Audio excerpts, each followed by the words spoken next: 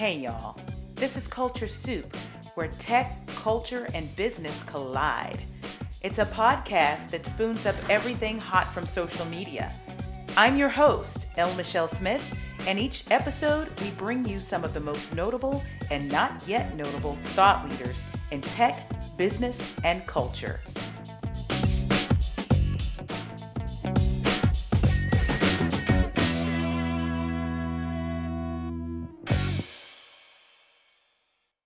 The year was 2007, and I was sitting in the pews at my church. My pastor was preaching.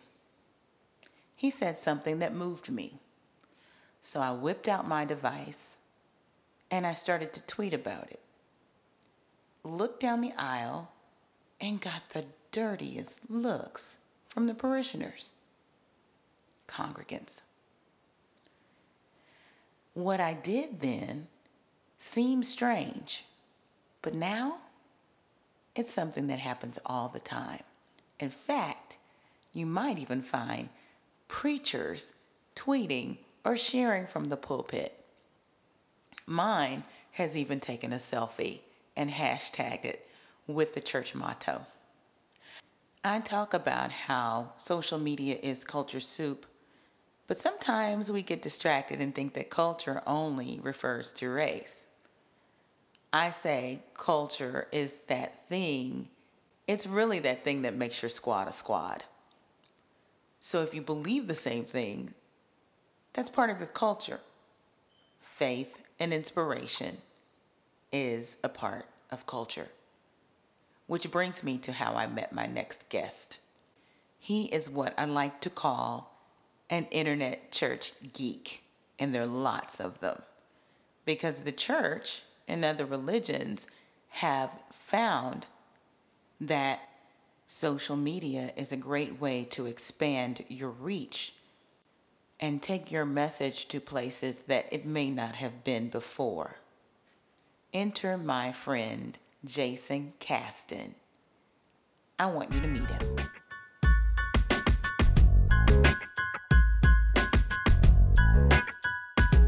Gosh, how long have we known each other, Jason? Wow, man, 5-6 years? Maybe? Yeah, it's been a good minute. It's been about 6 years, going on 6. I think by the time June rolls around, whenever Blogging While Brown used to happen, that's probably when we met, right? Sounds about right to me, awesome. Definitely. Yeah, and we'll get into all the details of how we met and all that good stuff, but I'm so happy to have you. Thank you for joining the Culture Soup. Oh, man, my pleasure to be here. Why don't we have a Culture Soup moment? You ready? I'm ready. Okay, so when I comb the threads, doesn't matter. Any day, there's someone out there sharing motivational wisdom, inspirational talk, post, 140 characters or 240 characters, no matter how you're counting, of folks that are trying to inspire one another. And a lot of it is around faith, which I really think of you when I think of this intersection of tech, culture, and business. If I think of anybody who is like sitting right there when that cultural piece of faith comes up or inspiration, I think of Jason Caston.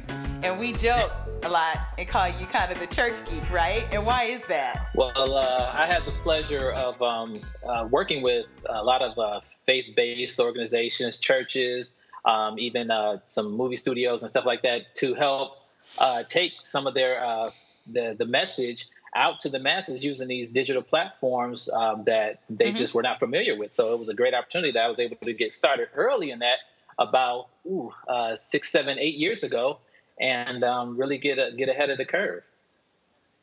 And you started with was your first book the iChurch Method, or was that number 2? That was actually number 2. The first book was How to Build Your Business in One Day. And I wrote that back right early 2000s. Wow. And you know what? You've written a few since, right? Or yes, a couple since. Yeah. Different versions of iChurch and what else? Right, yeah. So I basically took the topics I talked about in iChurch and kind of broke them out. Wrote a book about social media and social connections, and then currently writing a book about digital connections and just how to connect with the always engaged audience And so that's kind of where I went as far as breaking out these digital topics and getting more involved in how to help people understand how to utilize them. So what is the connection? Because there is an organic something happening between faith, whether it's around church, whether it's around inspiration, or people just trying to feel good or be motivated, and social media. What is it? Is it the community that people form, or? Well, I don't think it's either or. I think it's both, all, and. So it is the community where you're connecting with people. It is a source of inspiration. It is a place where people go to look for some type of encouragement. The problem is a lot of people try and paint social media or digital connections with a broad brush of, there's this drama or a lot of negative things happen there. And especially with our cultural times, a lot of negativity does come from the online space. But there's not enough attention given to the great things that are going on there and the people that, you can connect with all around the world that can help encourage you and get you to places that you never could go on your own. Absolutely. And so you have worked with organizations, churches that have been trying to expand their reach, leveraging social media. Yeah. And when I met you, it was during a time where churches had just started to catch on to streaming. And I know for a fact about that time, when I would get up, I think my church was probably doing 4 services during that time. Oh, woo. That's before we got the new sanctuary. Yeah. But we were doing probably about 4 services. And before I made it to my 1 service, if I was just going to go to 1, and maybe I was going to go to 2 and minister or whatever, I would actually tune into another church service, whether they were in town or out of town or what have you. And still there were others that thought, this is my green light to attend Bedside Baptist or the Church of the Holy Comforter, if you will. Yeah. Yeah, I think that the thing that I was able to do was help churches understand that these online tools, these digital platforms that were growing, were not coming to supplant, the traditional church experience. They were coming to supplement it. So I was just helping them understand that we weren't trying to change the message. We were trying to help them evolve with their methods. And so I would have to give them examples that they could understand. And I would ask them, as we're looking at internet church or just bringing the message to the people, which they understood that if it was missionaries in the traditional sense, and that's sending people all around the world to these remote places, but they didn't understand the digital mission field. They didn't understand digital missionaries. And so therefore, if I gave them examples like, well, how come you're not preaching from scrolls and tablets? And how come we're not, still you going up in the upper room to preach? I gave them examples of the technology that we're utilizing, such as the printing press and the Bibles, and helping them understand that iPads and computers and mobile phones, getting your message on there is not the devil. And people are not trying to stay at home in Bedside Baptist. Just because the people don't show up in your sanctuary doesn't mean they're not getting your message. 2 + 2 = 4. They understood that. But I'm also telling them 1 + 3 = 4. 3 + 1 = 4. There are multiple ways to get to the solution that you want to, but don't get stuck in the 2 + 2 = 4 way that you grew up with. Aren't you amazed at how far we've come so fast? Because I remember in 2006 sitting in the pews, probably the early adopter in the congregation, with my not so smartphone at the time, because it was 2006, but still, I guess it was 2007 by the time Twitter came to the platform, and I was literally trying to share something that my pastor had just said that I thought was moving and everybody should know, and I was getting dirty looks in the pews. But now, gosh, the churches even say, okay, text to give, here's the number on the screen, whip out your device, use the hashtag.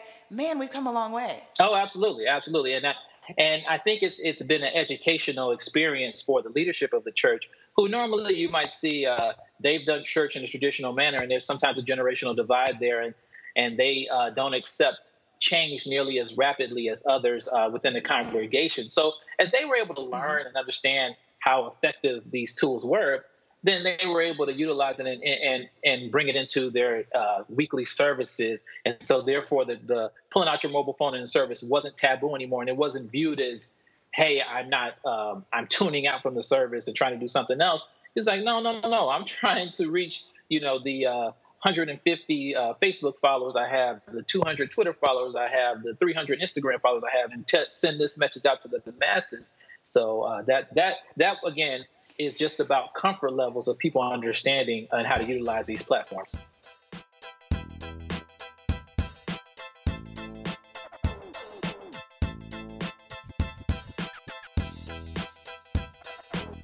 So, Jason, it took a lot of insight, I believe, before a lot of the churches had caught on, even before consumers had quite caught on, that there was an organic and natural link between what the church does and what organizations are doing that are out there trying to inspire do, and the connection with social media. How did you come upon this insight? You did mention that this was book number 2, the iChurch Method. Yeah. It wasn't book number 1. So at some point in there, you had a moment of, I guess it was a light bulb moment, and you decided this was something that people needed. How did you get there? I was working at a church out in Los Angeles, and I think I was hired there in 2007. And they asked me, and I had my thought about how technically advanced the church was before I got there, just based on what I saw on TV. And so when I got there, I saw that they didn't really understand these digital platforms. That came natural for me because I had been working with them all my life. And they said, hey, we just want you to fix the internet. They didn't give me direction. They didn't tell me what they just said, just fix it. We hired you to fix the internet. Now, within that, it was update and fix the website, make it user-friendly. That was also fix the online giving process. That was about 14 steps, and it needed to be 2, 3 at most. Mm-hmm. We want to stream online, so you had to help them understand how they could stream online. They didn't even know what social media was. They didn't understand mobile. So I realized. What year was this? This was 2008 when we really started getting down into the weeds of this. Oh, yeah. So let me frame this up for everybody, okay? Yeah. 2007 is a magic date for us when we talk about social media and mobile social, right? Yeah. Because that's when Facebook decided it would no longer just be for college kids. Yep. And that's when Twitter was introduced at South by Southwest. Yep. And that's when the iPhone came to market.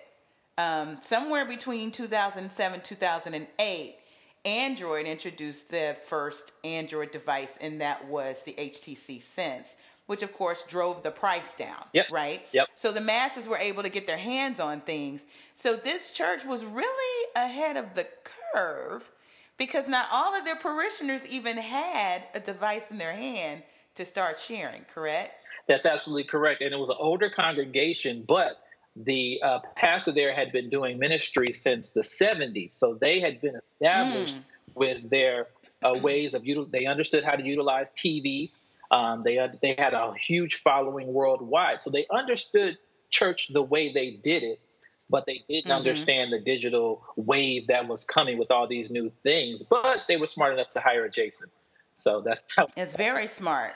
Well, and it may be because they kind of saw, TV as that technology that took their church to that level. And they probably were thinking, what's next and what's this other thing that's out there, you think? Well, I think they were smart enough to understand that the web was coming along very rapidly.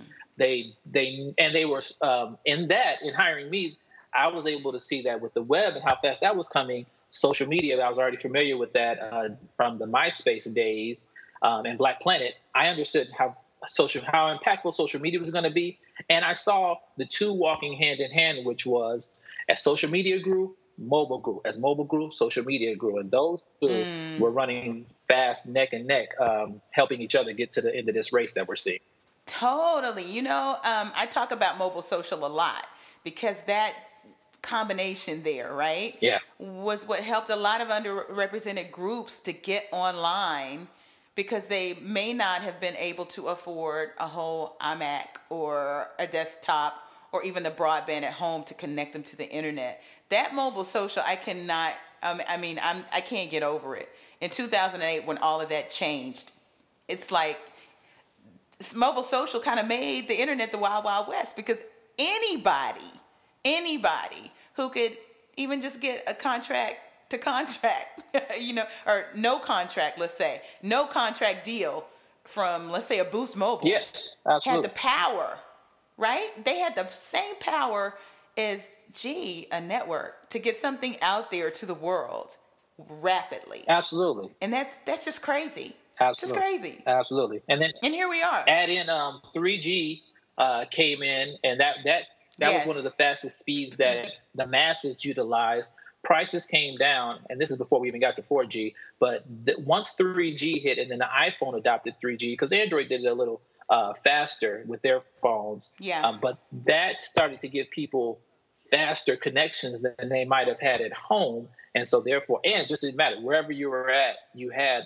the fastest connection you had ever seen. And now that changed the dynamic of everybody has a platform. Everybody can speak out. And when the cameras got really good on those things, then they started taking pictures and filming everything. Oh, yeah, absolutely. Yeah. Absolutely. And so now... and look at us right now. I mean, I'm sitting here talking to you like it's nothing. Absolutely. We're face to face. Absolutely. And you're on the other side of town. It doesn't matter. I tease that, my first guest wasn't even a U.S. citizen. Well, she is a U.S. citizen, but she doesn't even live there. Audrey Dubois Harris. Yeah, we Skyped from Montreal to Dallas. Oh, that's awesome. Like, it's nothing. It's nothing, right? This is just what we do. And it's just amazing. So, that's book number 2. And then the iChurch Method has how many versions now? 3 versions. We came out with, we did, I think, let's say 12, 13, and then 15. And then I was looking at doing another one in 17, but I changed that to the Digital Connections book and expanded from just faith-based to a more comprehensive approach to the digital platforms and the new emerging technologies.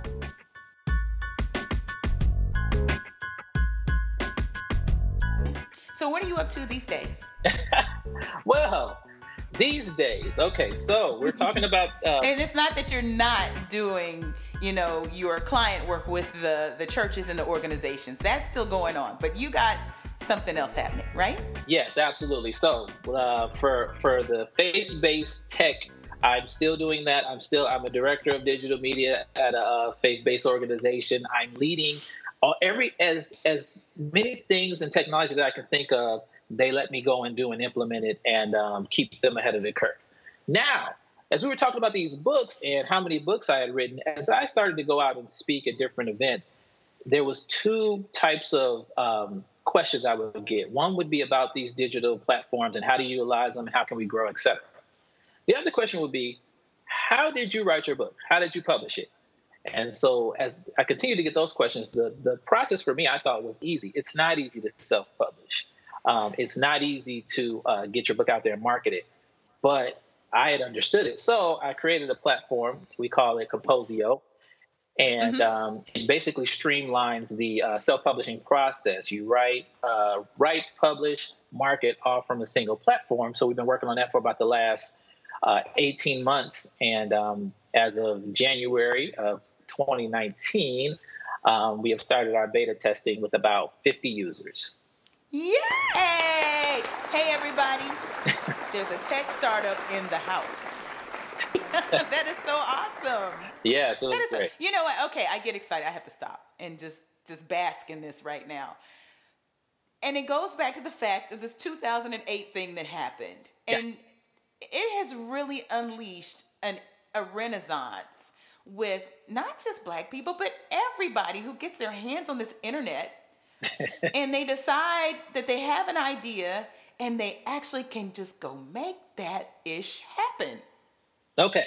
That's the key thing because, as my mind was working, yes, I wanted to create a platform, and I also started writing and kept the blog posts and probably turned it into a book of how I created this because to me, there was a lot of key things that you're talking about that happened. The mobile transformation and evolving of mobile, social media, those gave me the marketing tools to tie into this platform. Amazon and their AWS services. I don't have to buy servers. I get servers now from Amazon. It's the cloud. Don't you love the cloud? Come on, cloud. Come on, cloud. Exactly. Push through, cloud.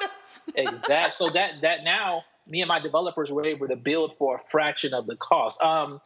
Creating with websites. Yeah, I don't know if I mentioned. Yeah, I'm a coder geek. I know how to code. So I'm able to utilize and create websites for a fraction of the cost. And all these tools that I'm talking about to utilize, cost me, for a tech startup, you could do this for less than, I would say $500 a month. You could actually run that. So that to give a number. Here's the thing. Whether it's a tech startup or a beauty startup, I have friends that are like launching products online on the cheap. Like, and I'm telling people now, I call myself an extrapreneur. Right now, I'm at a major corporation, but I have my own thing. And I encourage people to do that because, like, now more than ever, the tools are there and the cost is so low. And you have the opportunity, so why not go own something?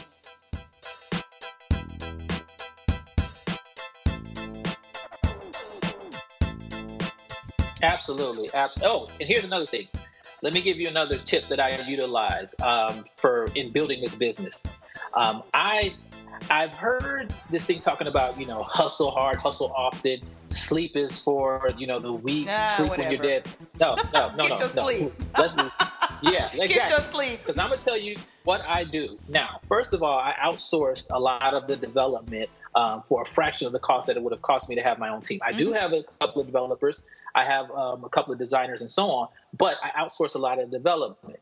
I knew that if I tried to do it all myself, I would not be able to do that and function in any capacity for anything else going on in my life. But here's another thing.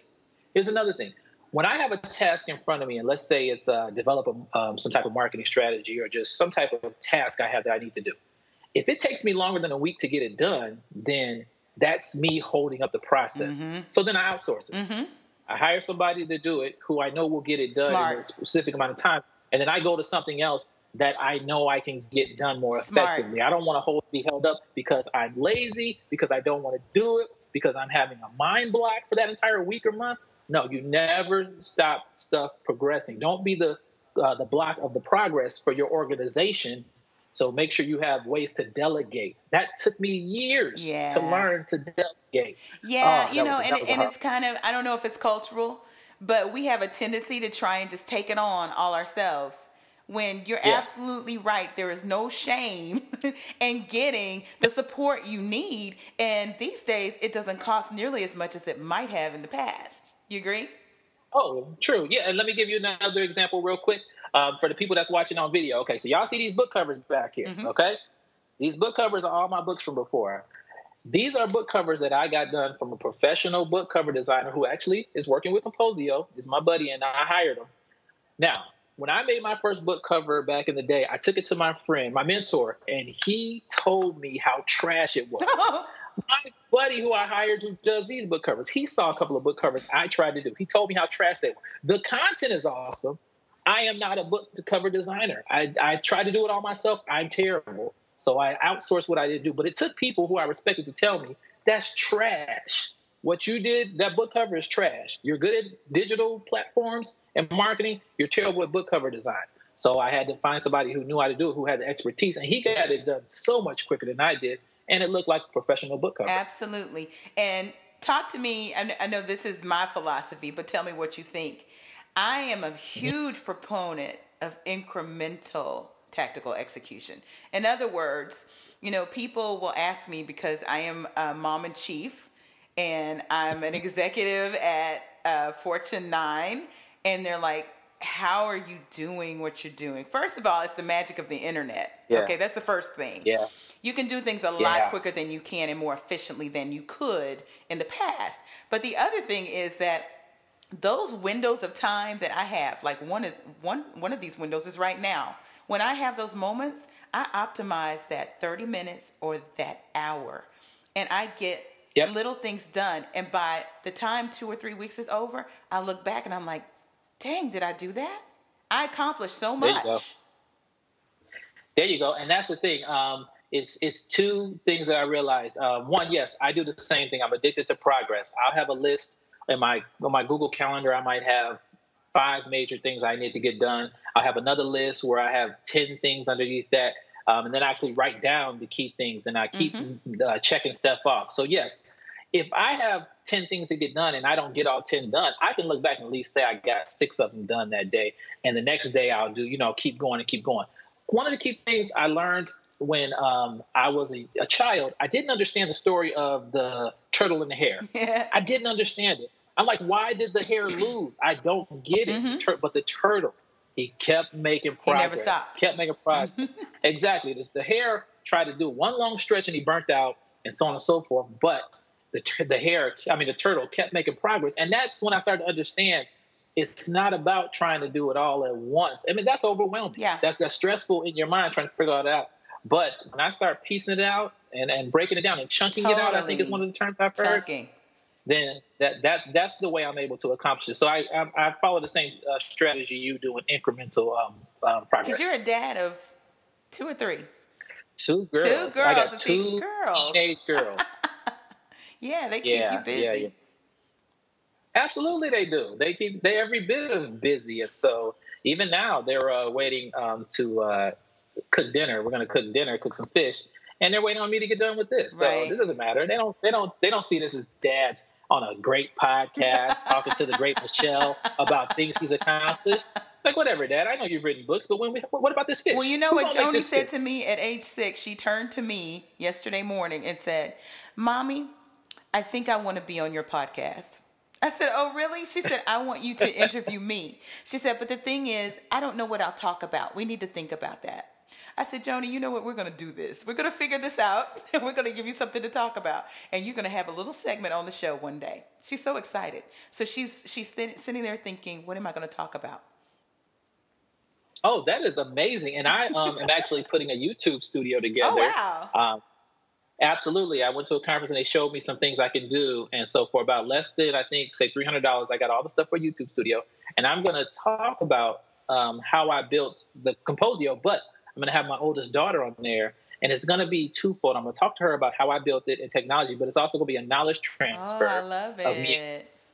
stuff, and then getting her perspective of how she can utilize technology into whatever her dreams are. I'm not going to try and push what I'm doing on here. We're definitely going to coerce and kind of to let her know, add some technology to it as whatever you want to do. But I think that daddy-daughter transfer of knowledge and moment will be something good That's for us very to look back important. on. I talk about my dad a lot in the episodes, and I'm glad you're doing that for your daughter, because I came up during a time where people looked at some of the things that my dad was teaching me, like, why are you teaching her that?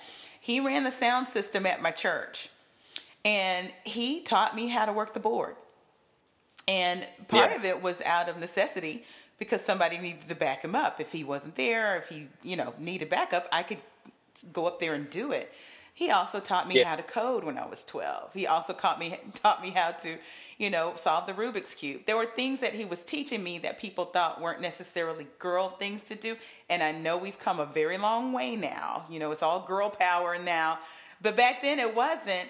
And I'm just amazed at how many of those skills have translated for me.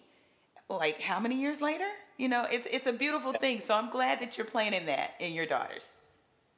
Oh, absolutely. Absolutely. I hear about STEM and what girls should do and how many girls we want to get involved. And of course, girls of color to get them involved. So I've been having them code for years. Sometimes they like it, sometimes they don't. But I look at it the same way. I looked at when I heard kids say, my mom made me play the piano, take piano lessons. I didn't want to, but now I know how to play certain things. I'm like, my kids will know how to code, at least know the basics and foundation as they get older. And if they want to utilize it, great. If not, at least they'll have that tool in their arsenal. And you're giving them the benefit of things not being unfamiliar. And I talk about this with Gerald Cooper, who is Young Guru's manager all the time. And who knows? They may show up on the show. You never know. But he talks about some research that they've done that found that little black and brown boys and kids in general, one of the biggest barriers to learning STEM is that it is just plain unfamiliar,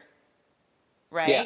So their job is to make it familiar to them. So they wrap some things around it, as you might guess that a young guru might be able to do. And suddenly they're interested in being engineers. I don't want to steal the thunder there, but You get what I'm saying? Yeah. So if your girls are surrounded by things that maybe their friends aren't, but it's normal to them because they're at home and that's dad. Yeah. When it's time, to knock something out, I give you a great example. This podcast. I told myself I was going to give myself 45 days to launch this podcast, but it wasn't because, and I know to some people out there, they're like, that's not a long time. But to me, it was a long time. My mom was going in for surgery, and I wanted to make sure, because I couldn't see past that date. Am I going to be able to take care of her if I need to? Child care when it comes to Joni, how we're going to shuffle, all this good stuff. Turned out my mom got out of the hospital smelling like a rose, walking like the vision of health, no problem, within days. And there were things about this podcast from a technical perspective that I needed to tackle. Now, if I didn't have the technical background that I actually do, that probably would have scared me off.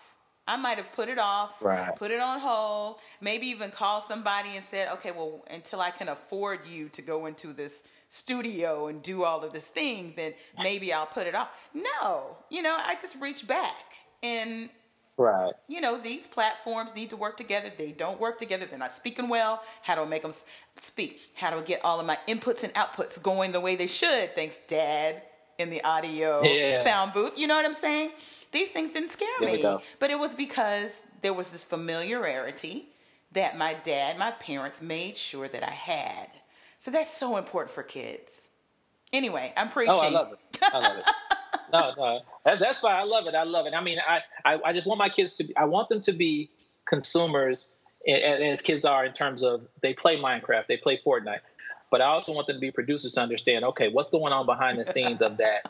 And so they could understand, like, if they say, hey, Dad, I know you write books, cool. But Dad also has a platform that makes the books. Dad's not doing these TLC type deals. I'm going to own my masters. Yes. I'm going to own the platform. I'm going to own my intellectual property. Dad's going to own it all. And then if y'all want it, I'll give it to y'all. Yes. Okay. So if you haven't listened to the episode with Eva Green Wilson and Soca Mom, you need to. Because we talk about her kids. You have to listen to it. Yeah, of course. Yeah. Of course. I mean, since I know Eva, absolutely. Yes, but we talk in this context about, how you're using the technology. Is it all just about gaming, or can you command it? And that's where kids need to be. But anyway.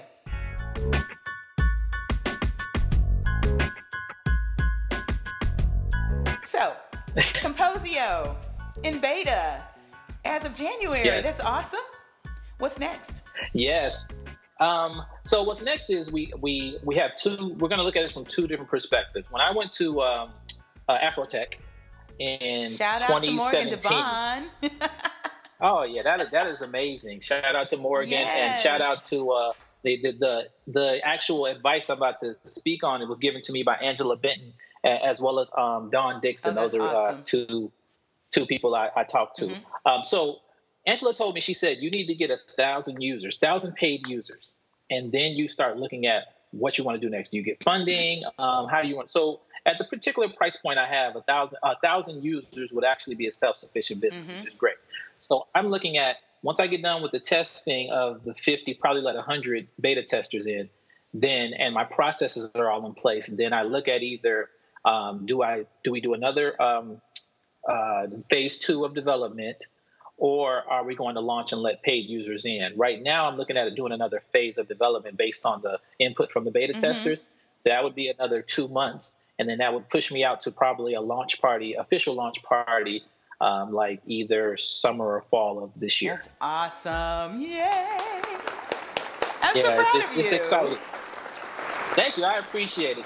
It's been an interesting journey going from as I evolved from the faith and tech space, which I still do operate in because I'm good at it and it definitely pays the bills, to looking at my bucket list of life and seeing that tech startup CEO was just something I've always wanted to do. I was amazed at watching pitches, not Shark Tank pitches. I'm talking about pitches that I've seen at actual tech conferences that are like, stuff like that. So when I did that, and placed, that to me was let me know, okay, you're walking in a path that will come much easier for you at this phase of life as opposed to if you would have tried it in your 20s or 30s. You know what? Every moment and season is for a reason. Isn't that true? Absolutely. Yeah. Absolutely. Yeah. So I love it. That'll I love it. So yeah. Hands up emoji. That's it right there. That's it right there. So, and for all our listeners out there, remember, you're only alive as you're able to live in the moment. Oh, that's good. That's good. Y'all get that? That's Say that one more time. I'm going to say it one more again. You are only alive as you're able to live in the moment. Awesome. Awesome. Do you need any more beta testers? Absolutely. Absolutely. You want to make a call to action? Absolutely. If you want to be a beta tester, go to Composio, COMPOSIO.co. And when you get to that page, scroll down, you'll see a sign-up form right there to be notified. And that will put you on a list of beta testers, and I will get you on there to actually test this out, help me make it better so we can launch it to the world. And you can publish your book. Beta testers get to publish for free. There you go. Okay, so there are advantages here, people. You get to try out some crazy, dope platform. You get to publish your own book. I mean, who's out there trying to be an author? Everybody. So get in on it. You get Jason closer to his launch party, people, okay? Because you're going to give him great feedback, and he's going to be able to implement that, and he's going to make Composio even better than it was when it first started. Are y'all ready? I think so. Awesome. There we go. And one more treat. Sure. One more treat. So for the people watching on videos, you see I have my Composio shirt on, got my Composio hat. So what I'm going to do for my beta testers is I'm going to give my beta testers some merch. Oh. So every beta tester is going to get a Composio shirt. I mean, I might as well let them market it for me. Why not? Why not? So you get to look fly too. Okay. Absolutely. Thank you, Jason. I appreciate that. The Culture Soup listeners are getting all sorts of freebies. Very excited about that. I mean, we have to give them some goodies. Yes. They tuned in. Absolutely. Absolutely. Anything else you want to add? I actually, for the first time, did a vision board. So I would like people to help them understand the power of visual motivation and visual stimulation, and seeing your goals in visual format every day. Mm-hmm. The reason I wear all this Composio gear is every day I'm looking at something that was just an idea in my head that actually is now tangible and manifested.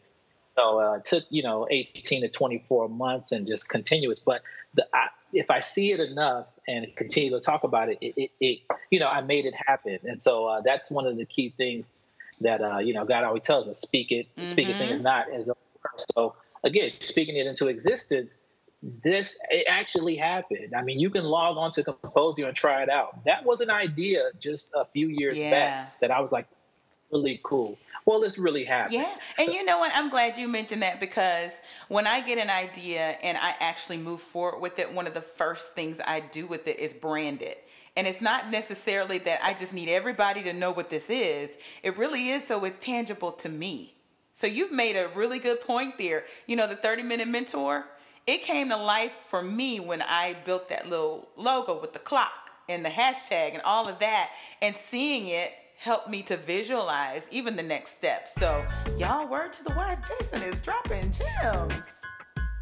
I mean, that's what I do. I'm just saying. So let's get those vision boards done. And here's the thing with the vision board. Yeah, you can put 5, 6, 10 things on there, but pick one thing. Mm-hmm. Pick one thing and figure out how you're going to, as Michelle said, brand it so that it make it more real. This book right behind me, this Digital Connections, I'm probably about halfway through it, but one of the first things I did was I had my designer design the cover.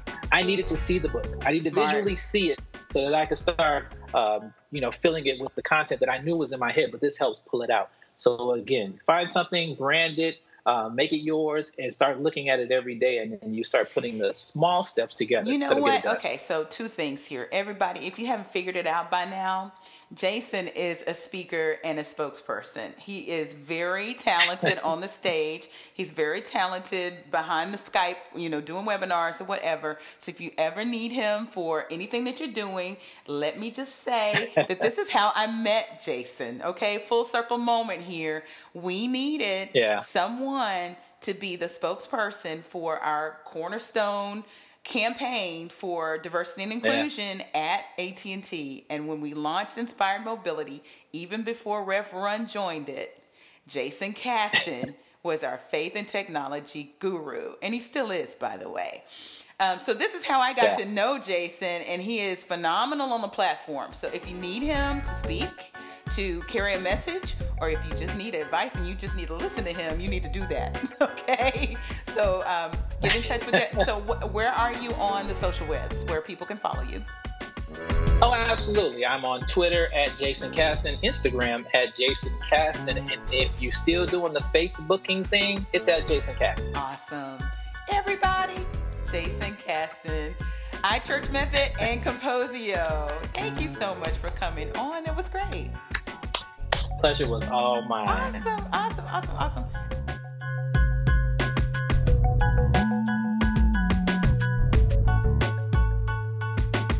Amazing conversation with Jason Caston, tech founder, author, speaker, and digital platform strategist. Thank you, Jason. And everybody, you heard the call to action. He needs beta testers. So get in there and do that. You'll get some gear while you do it. You'll give him some feedback. He'll make it even better. And you will publish your book for free. And that also includes syndication. My understanding is to Barnes & Noble and Amazon, just to start. Follow us on Instagram and Twitter at The Culture Soup. Find us on the web at theculturesoup.com. You can also find us on Facebook. Until next time, talk to you soon.